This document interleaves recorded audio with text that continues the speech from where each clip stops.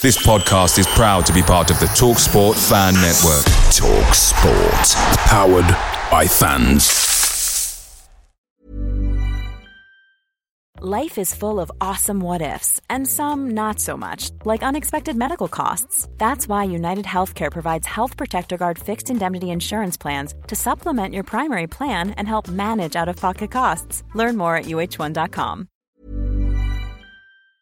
The TalkSport Fan Network is proudly supported by McDelivery, bringing you the food you love. McDelivery brings a top-tier lineup of food right to your door. No matter the result, you'll always be winning with McDelivery. Order now on the McDonald's app and you'll get rewards points delivered too. So that ordering today means some tasty rewards for tomorrow. Only via app at participating restaurants. 18 plus. Rewards registration required. Points only on menu items. Delivery fee and terms apply. See mcdonalds.com.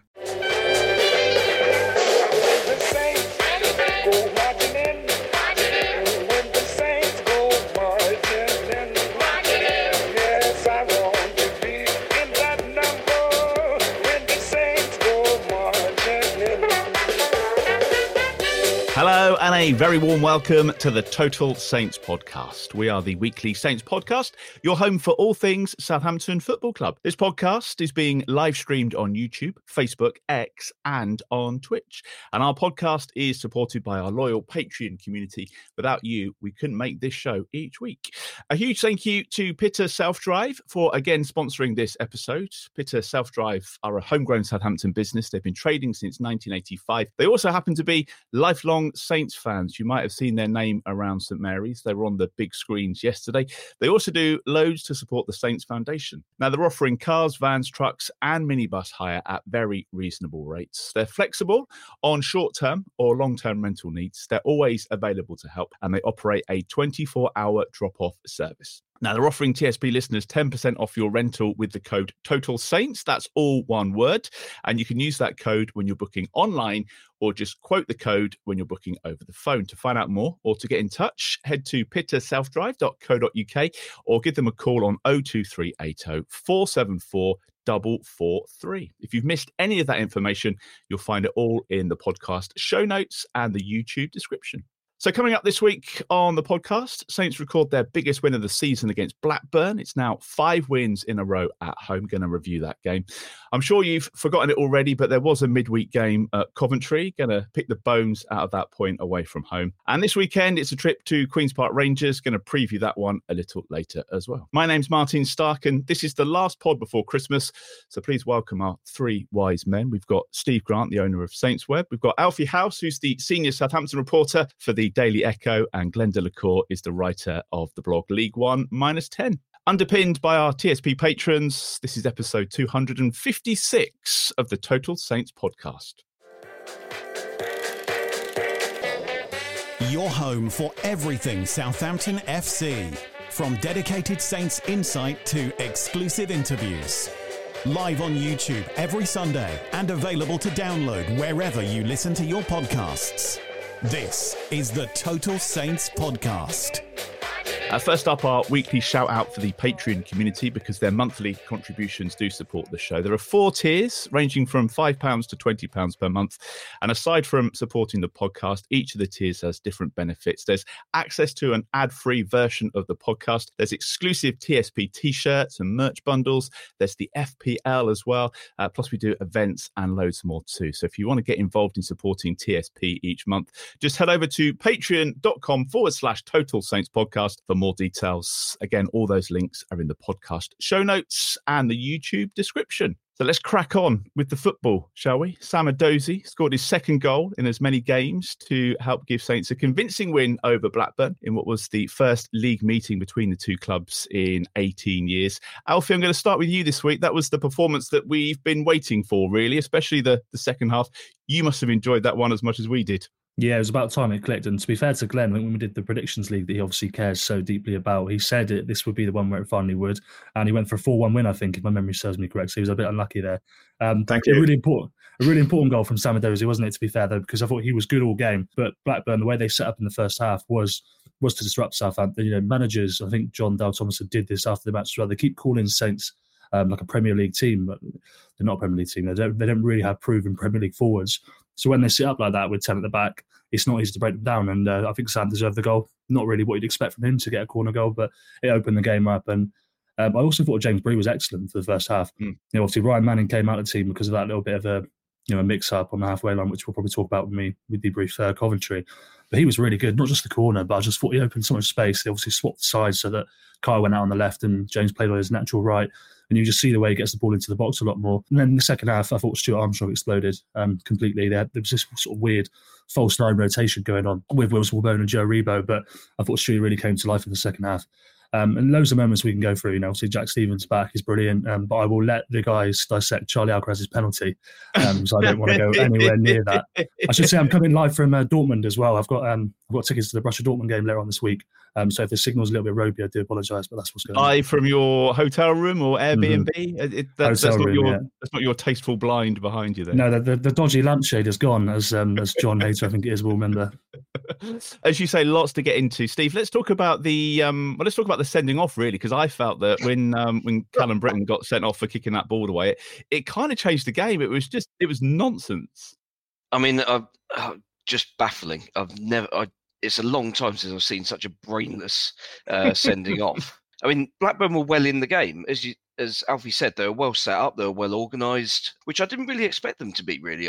Like, you look at their results all season, there's been a lot of goals in them. So I didn't expect them to try and take that approach against us. But, I mean, in fairness, for 44 minutes, it worked perfectly. I mean, we barely troubled the keeper for most of that first half. We looked a little bit stodgy again. We were kind of fine up until we got 20, 25 yards from goal, and then didn't really seem to quite know what to do with it. And as you say, Edozie was probably the pick of the players, but yeah, it was kind of just a bit frustrating, really. And second half had kind of started in similar vein, albeit obviously with the 1 goal lead, you're not quite so concerned by it. And then Britton does what he does. Free kick's given, it's an obvious free kick, and he's just decided he's going to lump it 50 yards up the pitch after the whistle's gone. And it's just the most obvious of yellow cards. And you can see the ref walking over to him, and you can kind of imagine referees in their mind just thinking, why are you so brainless? Why are you so stupid?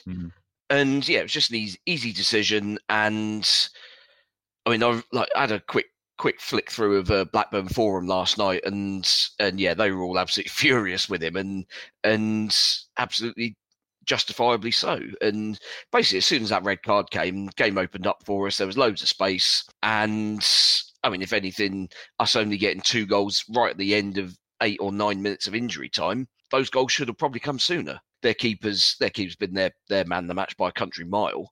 But they've not really tested us much. They had the free kick in the first half, a couple of little breakaways where we were a little bit sloppy in the second. But other than that, we were just utterly dominant. And it was, yeah, I mean, that's kind of two excellent home performances back to back where we've kind of made sure of the result as well. I mean, Cardiff, as we've discussed, could have been 6 or 7 in that game too. But this one, we finally actually got a little bit more ruthless in front of goal. I was fuming because I had 3-0 in the predictions. So when that 4th goal went in, I wasn't happy.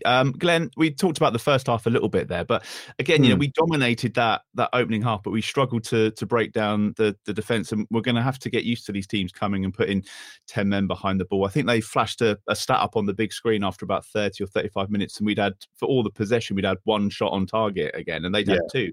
This is a theme that's we're going to revisit when we talk about the Coventry game as well, is we don't get enough shots on target for the amount of possession that we have, basically. And yeah, like I said, we'll talk about that with the Coventry game. But with this one, I found the sort of centre-forward rotation, you're rotating in 3 players to the centre-forward position, none of whom are suitable for playing there. And I just found that we weren't really getting anywhere. And I found the first, apart from when Sam Edozie got the ball, I found the first sort of 35, 40 minutes pretty boring, to be honest. It was a slow start to the game. Admittedly, as the guys have said, Blackburn set out to make it that way.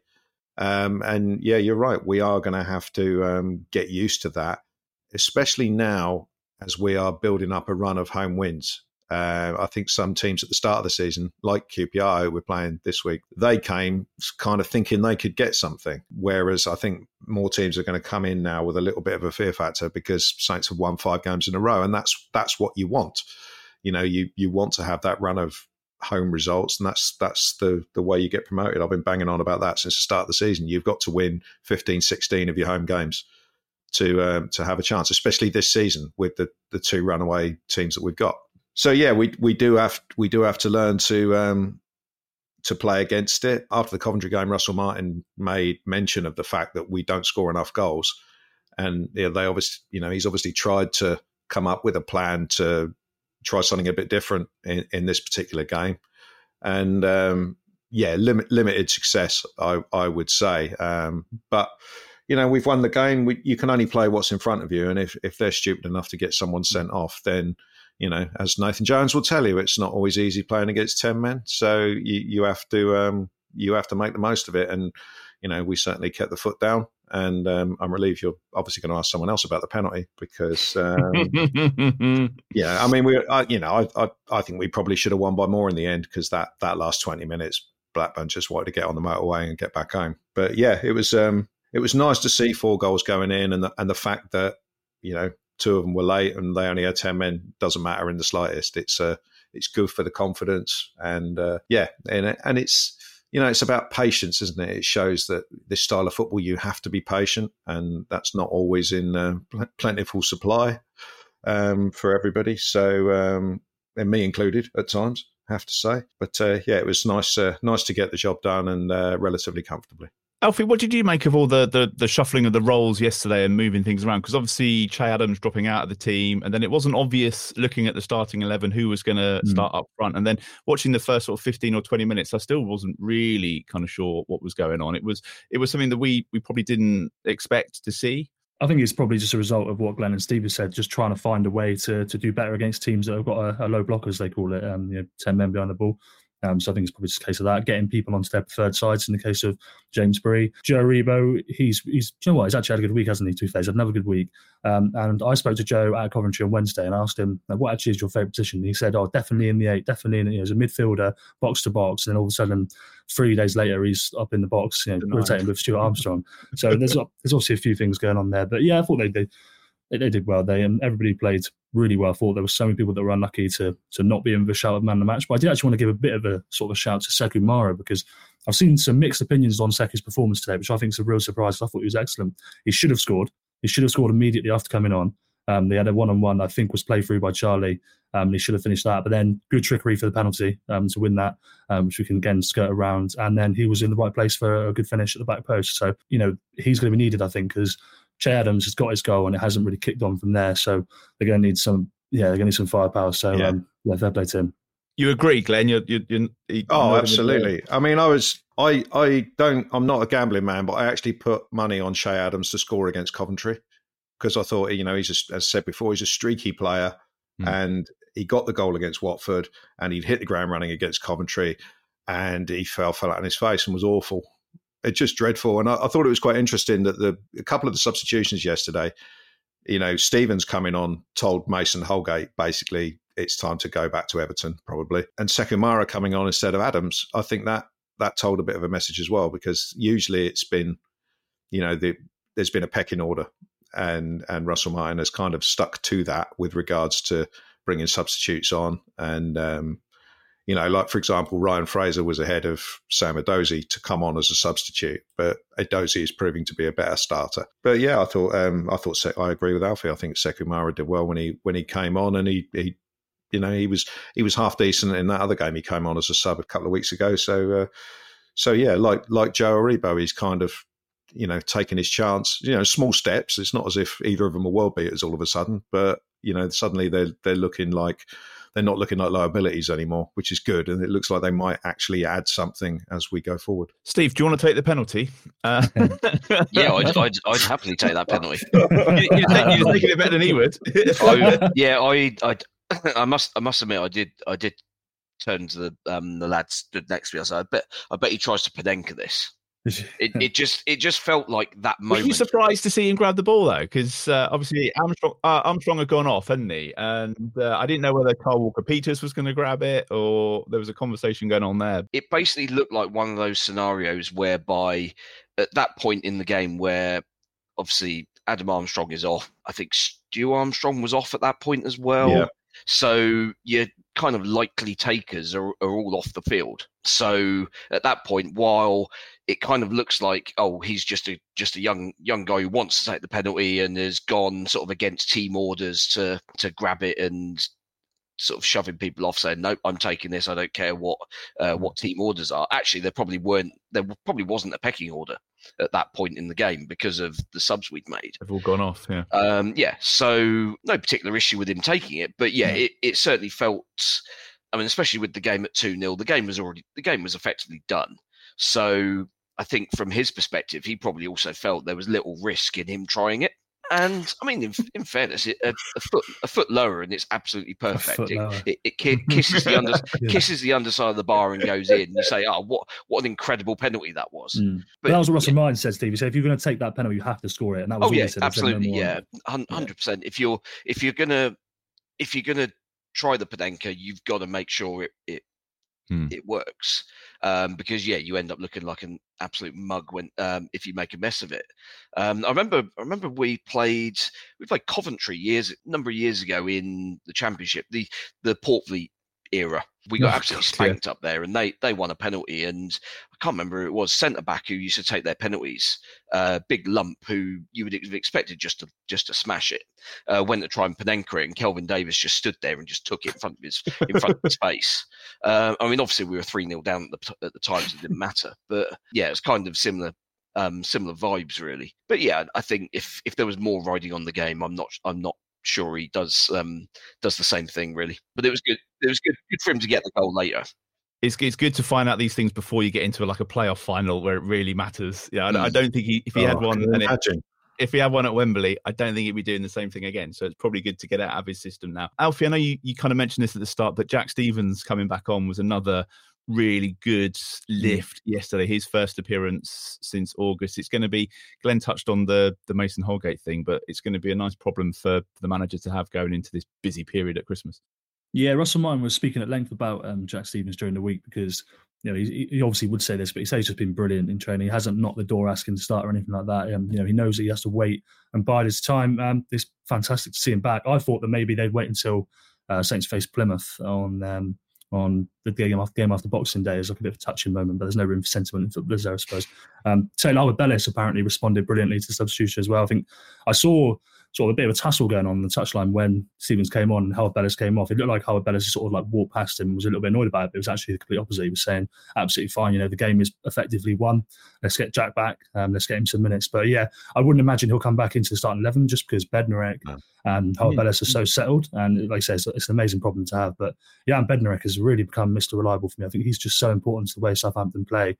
Were you tweeting about his passes today? Was that your... Yeah, no, passes are passes. He made more passes than any player has done for Southampton this season in a single game, but that doesn't mean anything really. But what it does show is that he's taken on that role. At the start of the season, it was Jack Stephens who was taking the ball from the goalkeeper and either distributing it to the left back, right back or forward.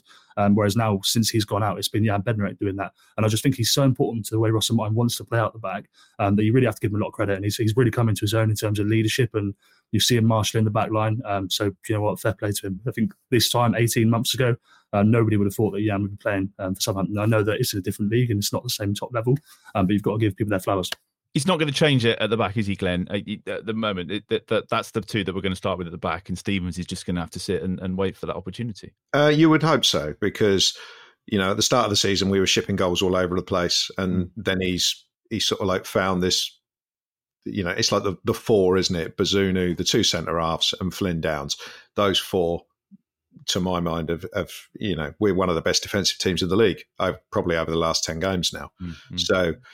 And occasionally we throw in a silly goal like we did at Watford, but in the main, those four are reliable, and I do think that Stephens will have to sit and wait, and he's experienced enough to know that that's the case. There may be a case over this Christmas period where we have 3 games in 7 days or whatever it is, 3 games in 6 days, and then the FA Cup. I mean, of course, you got that game coming up where the likes of Stevens and Holgate, if he's still here, you imagine will start. But at the moment, it would take a brave / foolish man to change the centre halves, because it's, that all good teams are built from the back, and we now have a solid defence. James Bree, I think, has become part of that. I think he's going to get a run of games in the side now. I know they've, I thought the experiment yesterday with the two fullbacks basically switching was good. I mean, Kyle is obviously going to provide more attacking output from the right,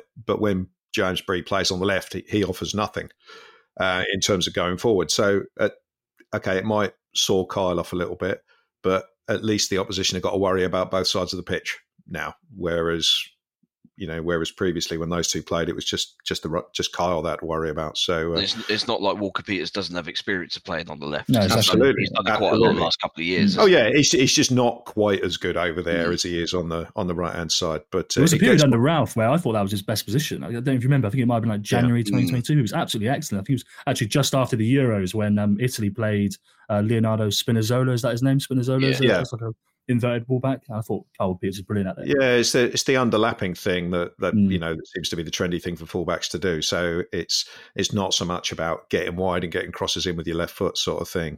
A midfielder goes wide and plays it infield, and then the fullback runs onto it. It's quite a common thing these days. So, and obviously with Sam Edozie, you would think getting a run of games now on the left hand side, those two will their combination will grow. So.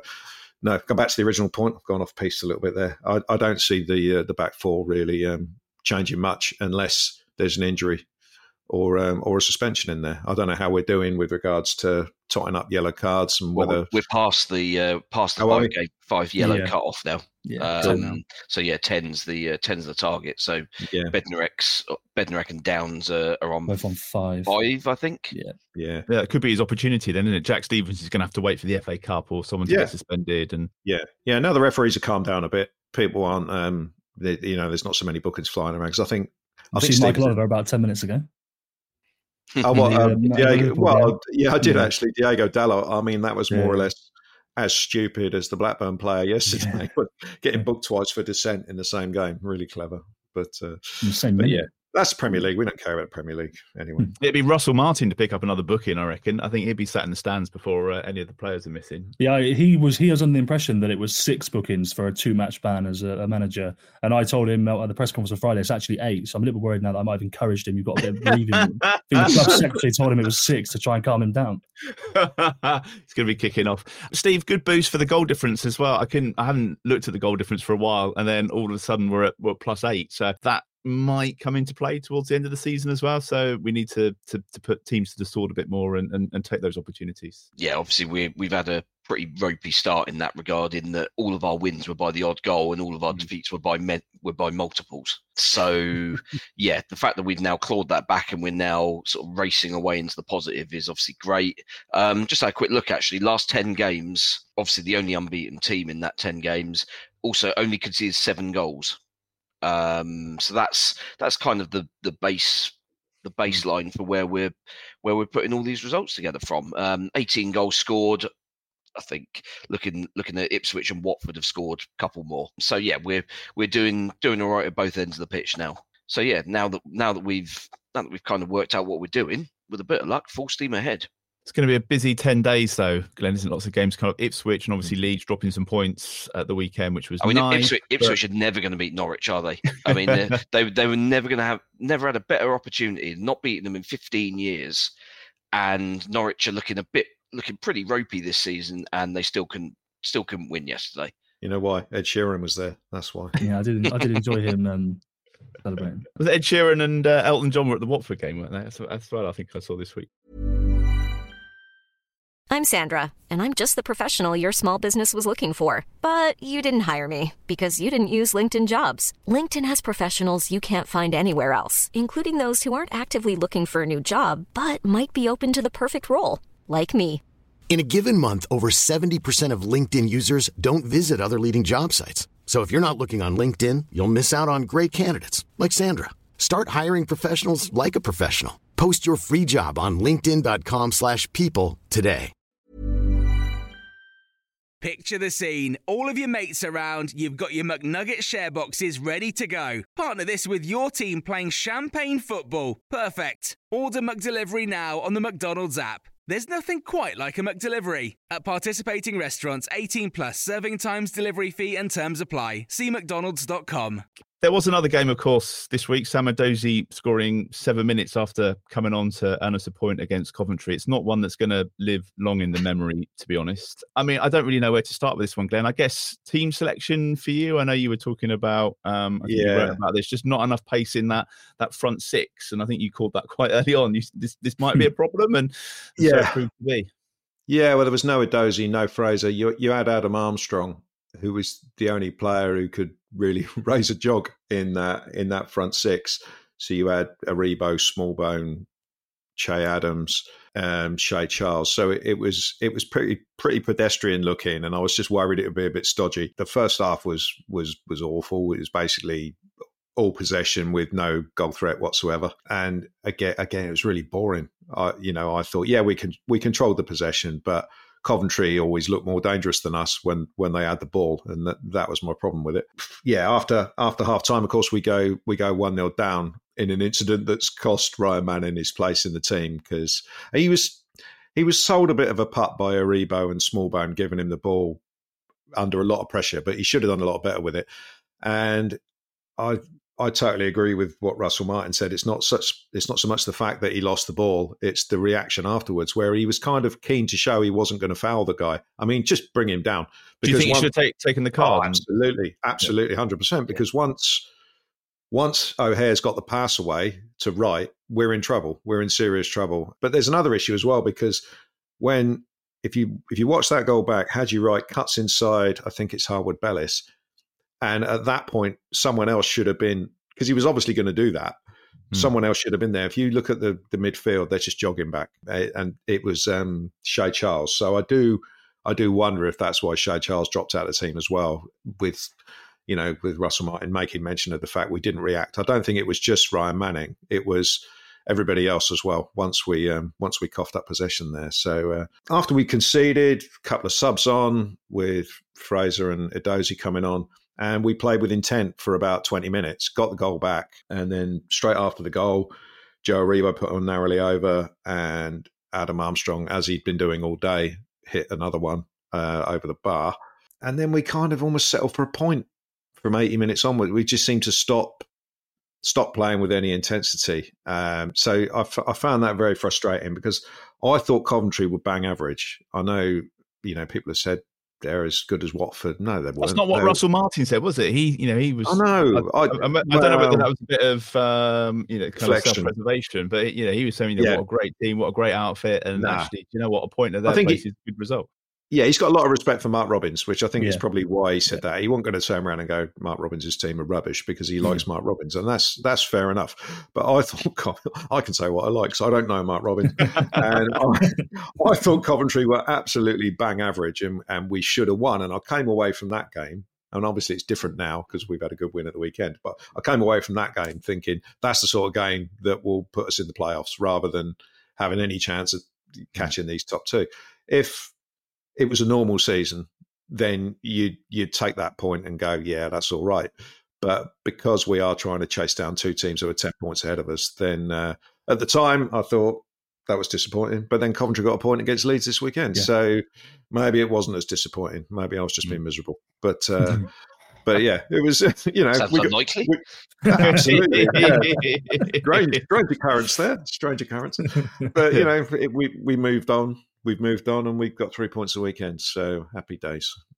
It was another terrible spell after the break, Alfie, and I thought we'd kind of seen the back of that. There was a few games, wasn't there, where we just, after the break, things weren't clicking for us, and it kind of felt like a bit of a throwback to that. I think they hit the woodwork, did they, before the goal? There was definitely, the signs were there, weren't they? They made one mistake, and then it was almost like the same mistake again, which led to the goal. So I know he wasn't happy, but it was a poor one to concede. Yeah, I think, to be fair, Callum O'Hare came alive, didn't he, in that sort of start of the second half? Because I thought during the first half it was Haji Wright and Ellis Sims who that they spent good money on from Everton, that would cause a lot of problems. I thought the way that they set up to sort of, again, we spoke about it, to disrupt Southampton, to play long ball from the back a little bit a few times.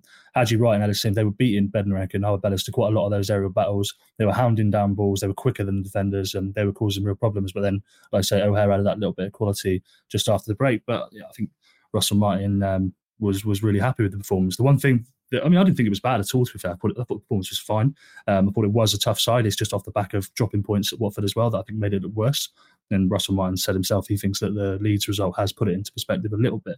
The thing that worried me was the lack of control in the sort of last 10 or 15 minutes. I know I sound like a bit of a Russell Martin enthusiast there by saying that, but the game was all over the place in the final 10 minutes, and nobody would have been surprised if they'd won that. And then, maybe the momentum is cut a little bit, maybe the confidence a little bit shot. So they got out of there with a point, which I think on reflection is a decent point. If it hadn't been for like Leicester and Ipswich running away with it. So yeah, I wasn't overly concerned by the performance or concerned by the result. I thought any point on the road is a decent one. I thought, was there a great save by the keeper in like the 95th minute or something, just to keep us in it and rescue the point? So you're right, it is a point. Steve, it was a difficult watch at times though, wasn't it? And then those subs made the impact with obviously Fraser coming on and then crossing for Edozie. Yeah, we worked our way back into the game, having basically been given a kick up the arse by conceding, really. And it was frustrating that it took that in the second half for us to kind of wake up and start actually playing. Because, actually, first half, we created a lot of sort of half chances. I don't think the keepers actually had a proper save to make, but there's been a couple of sort of last-ditch blocks from defenders and 2 or 3 where I think Armstrong hit one narrowly over the bar, and there was another one that went just wide, and a couple of sort of other moments where we looked like, okay, right, we're forcing them back, we're creating openings, and they're basically defending last ditch. And teams can do that. You're not ever going to come up against a side that's just going to let you have it all your own way more often than not. So yeah, that sort of second half was just frustrating that it took the goal for us to kind of jolt into action. But then, having equalised, we should have then gone on to win it really, but didn't really. As Glenn said, it kind of felt like I wouldn't say that we settled for the draw really on with 10 minutes to go, because the game was just mental at that point. It was just pinballing all over the place. There was neither side had any sense of control over it, which I think kind of suited Coventry more than us, because that's kind of what we're always after, isn't it? In the game is control of the tempo and where the ball's going. But yeah, we had no control whatsoever. And that was kind of 2 games in the space of 5 days where the midfield just collapsed in a bit of a heap. They ended the match with Joe Rebo as the sole defensive midfielder, didn't they? It was that was it's just a bit of a mess, really, in all honesty. And that's kind of one concern, because obviously Flynn Downs has shown that he's been a little bit susceptible to these little niggles, little illnesses, little ailments, and things like that. And he is going to miss the odd game. He's not going to be our James Ward-Prowse for this season, where he's going to play 90 plus minutes every single game. So we do need other players to step up in that position. Charles, unfortunately, hasn't really done it. The 2 games he's been given the opportunity, he was okay at Watford, I thought, but the game kind of passed him by on Wednesday, I thought, unfortunately. I don't think Charles has got the fitness to play 90 minutes in that position. He seems to struggle a little bit against Watford. He seemed to struggle at the end of the game.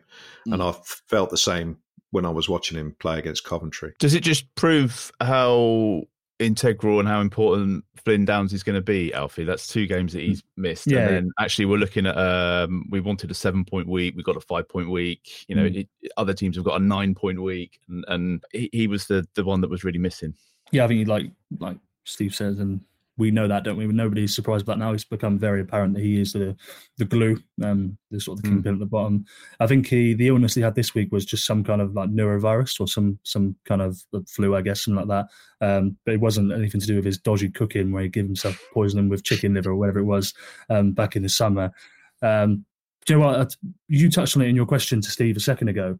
But it's actually quite the phenomenon what Ryan Fraser continues to do from the bench, in my opinion, because he hasn't set the world alight in his starts. He's been passable, but when he seems to come off the bench, it's a couple of games in a row now. He does make an impact, and it's a real weapon to have. So if Sam Edozie can keep that run of games, do the first 60 minutes, cause a lot of problems for their right back, score the odd goal. To bring on a weapon like Ryan Fraser, I think it's a real luxury. This is the thing with him, Glenn. We've talked about Fraser for quite a bit, but actually, when he has had the start, it's not really worked for him. And it's odd where someone comes off the bench to have an impact, they set up a goal, they might get one or two. You're obviously clamouring for them to start the following week, but actually we don't really, at the moment, want to see him in the team. We want to see him coming on at 60 minutes when everyone else is starting to tire. We had a similar thing at the start of the season with Sam Amamayor, didn't we? Where he looked excellent off the bench for 20 minutes. Yeah. And it was ironically against QPR, who we're playing next, where he started the game and really struggled. I think that's probably for different reasons, just being a youngster and stuff. But yeah, Ryan Fraser seems to have this weird thing of being able to do it off the bench, and I'm sure he would much rather be starting.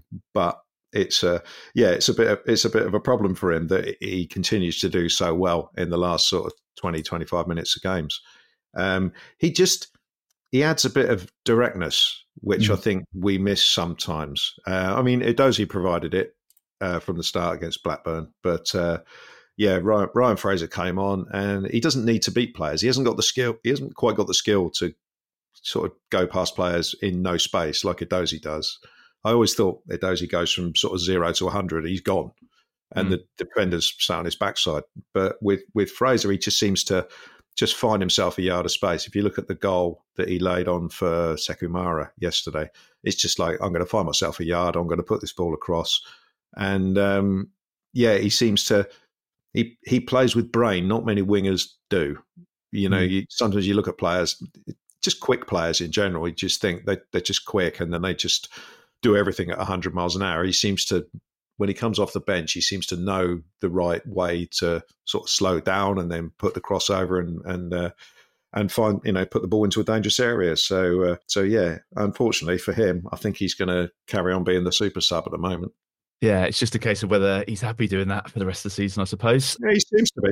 Yeah, he does. I think he's just grateful to be in a team that's winning, isn't he? And playing against. I think it might be quite boring to be a winger. Not boring, that's probably the wrong word, but a winger in this team, because Russell Martin is quite specific about what he wants in the final third from his winger. And it's not taking the ball with back to goal, spinning and beating the man. It's making continual runs in behind and hoping that you get it 1 in 10 or 1 in 12, which is what Adam Armstrong does so well, why he loves Adam Armstrong so much. And Sam Edozie does that. He has the ability to beat a man, and he will stand them up 1-1, but he also makes those continual runs in behind. I think when Ryan Fraser comes on, he's got an explosive pace and a real low centre of balance, and he can really do that. So that's what he likes about him. Even Aribo was making those runs yesterday. Yeah. We're not short of candidates for Player of the Week. So before we move on to the QPR game, let's do Player of the Week. I mean, I'm going to chuck Stu Armstrong in there just because it's a great game yesterday. Steve, anybody else who stood out for you over I was going to say both games, but probably yesterday, let's be honest. Yeah, I'll say Sam Edozie got the vital goal in both games. That's kind of, especially yesterday, kind of broke the back of Blackburn's sort of all-out defence system. Alfie? I think if we're going on Saturday, I would give, if I had to choose one individual player, it'd be Sam Edozie for the first half and Stewie Armstrong for the second half.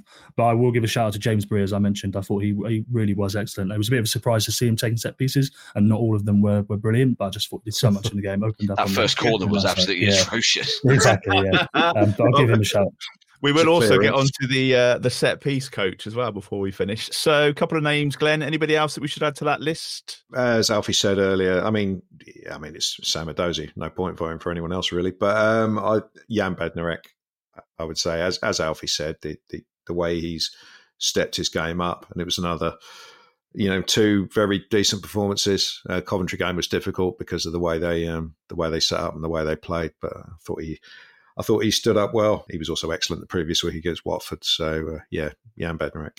Now, the last game before Christmas is the trip to QPR. It's going to be another sold-out away end, which is exciting. Steve, when we've struggled against some of the bottom half sides, it maybe won't be as easy as we would think on paper, but this should be a decent away win. I'd like to think so. I mean, QPR obviously made the managerial change about 6 weeks ago now, I think. Yeah, Gareth Ainsworth got binned off. That was never, realistically, I don't think that was ever going to work. Who's the new manager there, Steve? Spanish fella called Marti Cifuentes. I think I've pronounced that right. Perfect. I mean, he's had an impact. New manager bounce and all that, and QPR aren't cut adrift at the bottom, which is probably more than they were expecting at this stage, given the way they'd started the season. But having made that half decent start, they now kind of seem to be slumping back a little bit into old sort of bad habits. Home draw against Plymouth in midweek, where Plymouth had 10 men for I think more than an hour, couldn't score, 0-0, and they were 1-0 up at Sheffield Wednesday with 5 minutes to go yesterday, and somehow contrived to lose. So yeah, 1 point from 2 games against relegation rivals just before Christmas is not ideal when you've got a side like us coming to town. But let's be honest, it'll be a very different game. That QPR will go into that game with no expectations of getting anything out of it, and they will. I'm sure they will look to frustrate again. I mean, for them, Glenn, I guess the motivation is if they win, there's a chance to climb out of the relegation zone. So you would think they would be up for it. I think their manager said, they just did it, and some sort of analogy about they need to keep on paddling and they just need to be in it and just trying to grind out a few results. So it's not going to be pretty, potentially. No, and their season won't be defined by what they do against us or against the other 3 teams at the top. So they'll see it as a free hit. And they'll go for it, and if they get beat, they're expecting to get beat. So yeah, I mean they're actually decent at home for a team that's down near the bottom. I think they lost to Leicester. They haven't lost at home since they lost to Leicester, which was at the end of October. So they've put together a few results at home. So they're I don't think it's going to be. It's certainly not going to be easy, but it is a game that we should certainly fly into. Thinking we're not going to give these any chance at all today. And I don't know anything about this, Mr. Cifuentes, whether he wants to set up his team to play 10 at the back at home, or whether, naturally teams at home, they do come out a little bit more. So it'll be interesting to see what we're faced with. We will obviously have most of the ball, and it's what QPR do with it when they've got it. They got a couple of dangerous players from what I remember. Can't remember his first name. They've got a guy called Chair, Ilias Chair, who looks pretty decent. Sinclair Armstrong, their centre forward, I thought he looked really good at St Mary's raw, but he looked half decent. So it's funny when I was, and obviously Ross Stewart got injured. I was thinking, what teams we played against whose centre forward we could possibly sign, and I certainly wouldn't complain if we sort of go in for him. I thought he was decent. I don't know how many goals he's got this year or anything. He might not got any, but I thought he was a proper handful when we played him at St Mary's. So and they've got Lyndon Dykes, who is so good he keeps Che Adams out of the Scotland squad side occasionally. But he's a big lump. So we might be faced with Coventry tactics if he plays of launching the ball back to front, and that's something for the central defenders and to deal with, and our defensive midfield players picking up the knockdowns and things like that. So it'd be interesting to see what we're faced with. But you'd think with the Spanish manager, they're not traditionally ones for sending the ball 70 yards up the pitch. So it's a massive generalisation there, I realise. So, we'll be interesting to see what we're faced with. But it's going to be a different game. This is the first repeat game, isn't it? The first repeat fixture. So this is going to be a bit different to the game that we saw at St Mary's. From memory, Alfie, that wasn't a classic, but we managed to grind out a win. But two very different sides now. I don't think we can learn too much from that earlier matchup in the season. Yeah, and I'll be honest, I don't know much about QPR either, same as Stephen Glenn know more than I do. You've reminded me of Sinclair Armstrong. I agree with you. I thought it was excellent in that first game, but it won't be easy. No game is, but these are the games you have to win, right? So where we look at Watford and we look at Coventry, and I can sit there and say, well, a point at them is actually a pretty good point. QPR, you have to go to Loftus Road and win. What I will say, though, is the atmosphere, I think, is going to be fantastic because the away fans at the moment are brilliant. I did Franny Benali's column on Thursday for his, obviously for the Echo, and we finished talking about Saints, and then about 10 minutes after we finished, he just texted me saying, actually, I've just forgot something we need to get about the fans in because they've been fantastic selling out away ends. I presume QPR sold out a long time ago. Are you going, Steve? Is that you going to that? Yes, I am. Yep, looking forward to that. Probably our second most expensive away game this season, I think. 38 How much they charging? 37 or 38 in the upper tier, I think. I've gone. It's weird because the upper tier at Loftus Road is a very strange structure in that you only actually get a proper view of all of the pitch in the front 3 rows of the upper tier. If you're any further back, then you basically can't see the goal line underneath you. which is obviously not ideal especially when you're kicking towards that goal. So yeah, it's a very strange away end. So I went for lower tier tickets just so I can kind of see everything. And yet strangely the lower tier tickets were cheaper. So yeah, mine was only 31. So it's but it's expensive game, this, isn't it? Yeah. So Glenn, who, in terms of like who we put out and who starts, do you think he's going to have a mind on the fixtures? They were talking about all the fixtures that are coming up at Christmas. Do you think there might be a few surprises, or does he stick with the team that finished on Saturday against Blackburn, but without Fraser because, we leave him on the bench and bring him on? There's a few headaches there, isn't there? Yes and no. I think he more or less knows. Well, he certainly knows his defence. I honestly can't see too much messing around. I don't think there's anyone sort of clamouring for inclusion. Will Stuart Armstrong manage to play all these games in a row? He seems okay at the moment. I thought Charlie Alcaraz apart from the penalty, he was obviously trying really, really hard to do something in yesterday's game when he came on, having been dropped after being pretty ropey at Watford, wasn't it? He was terrible in that game. So yeah, there are a few who can come in and make a difference. Joe Aribo seems to be fairly settled. It'll be tough for him to be left out at the moment. Do you think he'll start up front though? Do you think he'll start in that false nine? Can you see us like rotating all the three around again? I don't know. I mean, we still have an issue with who plays centre forward. Adam Armstrong was incredibly quiet, I thought, in the game yesterday. So yeah, the forward line, there are still questions there, and that's why someone like Sekou Mara needs to keep playing, because there is a place up for grabs. Until Ross Stewart gets fully fit, if he ever does, there is still a place up for grabs for someone to play as the centre forward. But I would imagine we'll do more or less exactly the same as we tried against Blackburn, where it'll be the rotating players into that number 10, false 9 position, whatever you want to call it, and Armstrong and Edozie as the two furthest forward. Do you think that experiment worked, Alfie? Do you think we'll see that again? Well, I think every game will have different tactical demands, to give you a very mundane and politician's answer. Press conference answer. Yeah, exactly. Yeah, look, I mean, I think it'll be the same 11. They may play slightly differently, but I probably would go unchanged as a general rule. Let's try and do some score predictions on this. If you're watching the live stream, then you can stick your prediction in the comments and we can see those. We can share some of those. Steve, do you want to start? You're going to be there? Yeah, I think ultimately this is the sort of game where you've got to stamp your authority on it and make a fast start, and the game becomes very, very, very easy sort of beyond that. So first big away win, I think 3-0. Nice. Okay. Glenn, you confident as well? Yeah. Yeah, I'm going to go 4-1 again. not 4-0.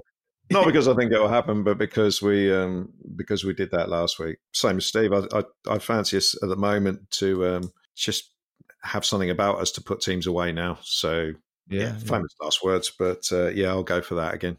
Start helping the goal difference. I'm seeing a lot of 2-1s popping up on the comments. Alfie? I think 4 of their last 6 games have been 2-0, so I will go for another clean sheet. I can't even count how many clean sheets that'll be for Saints this season, which is just remarkable. I think it's 5 or 6 potentially, so I'll go 2-0 win.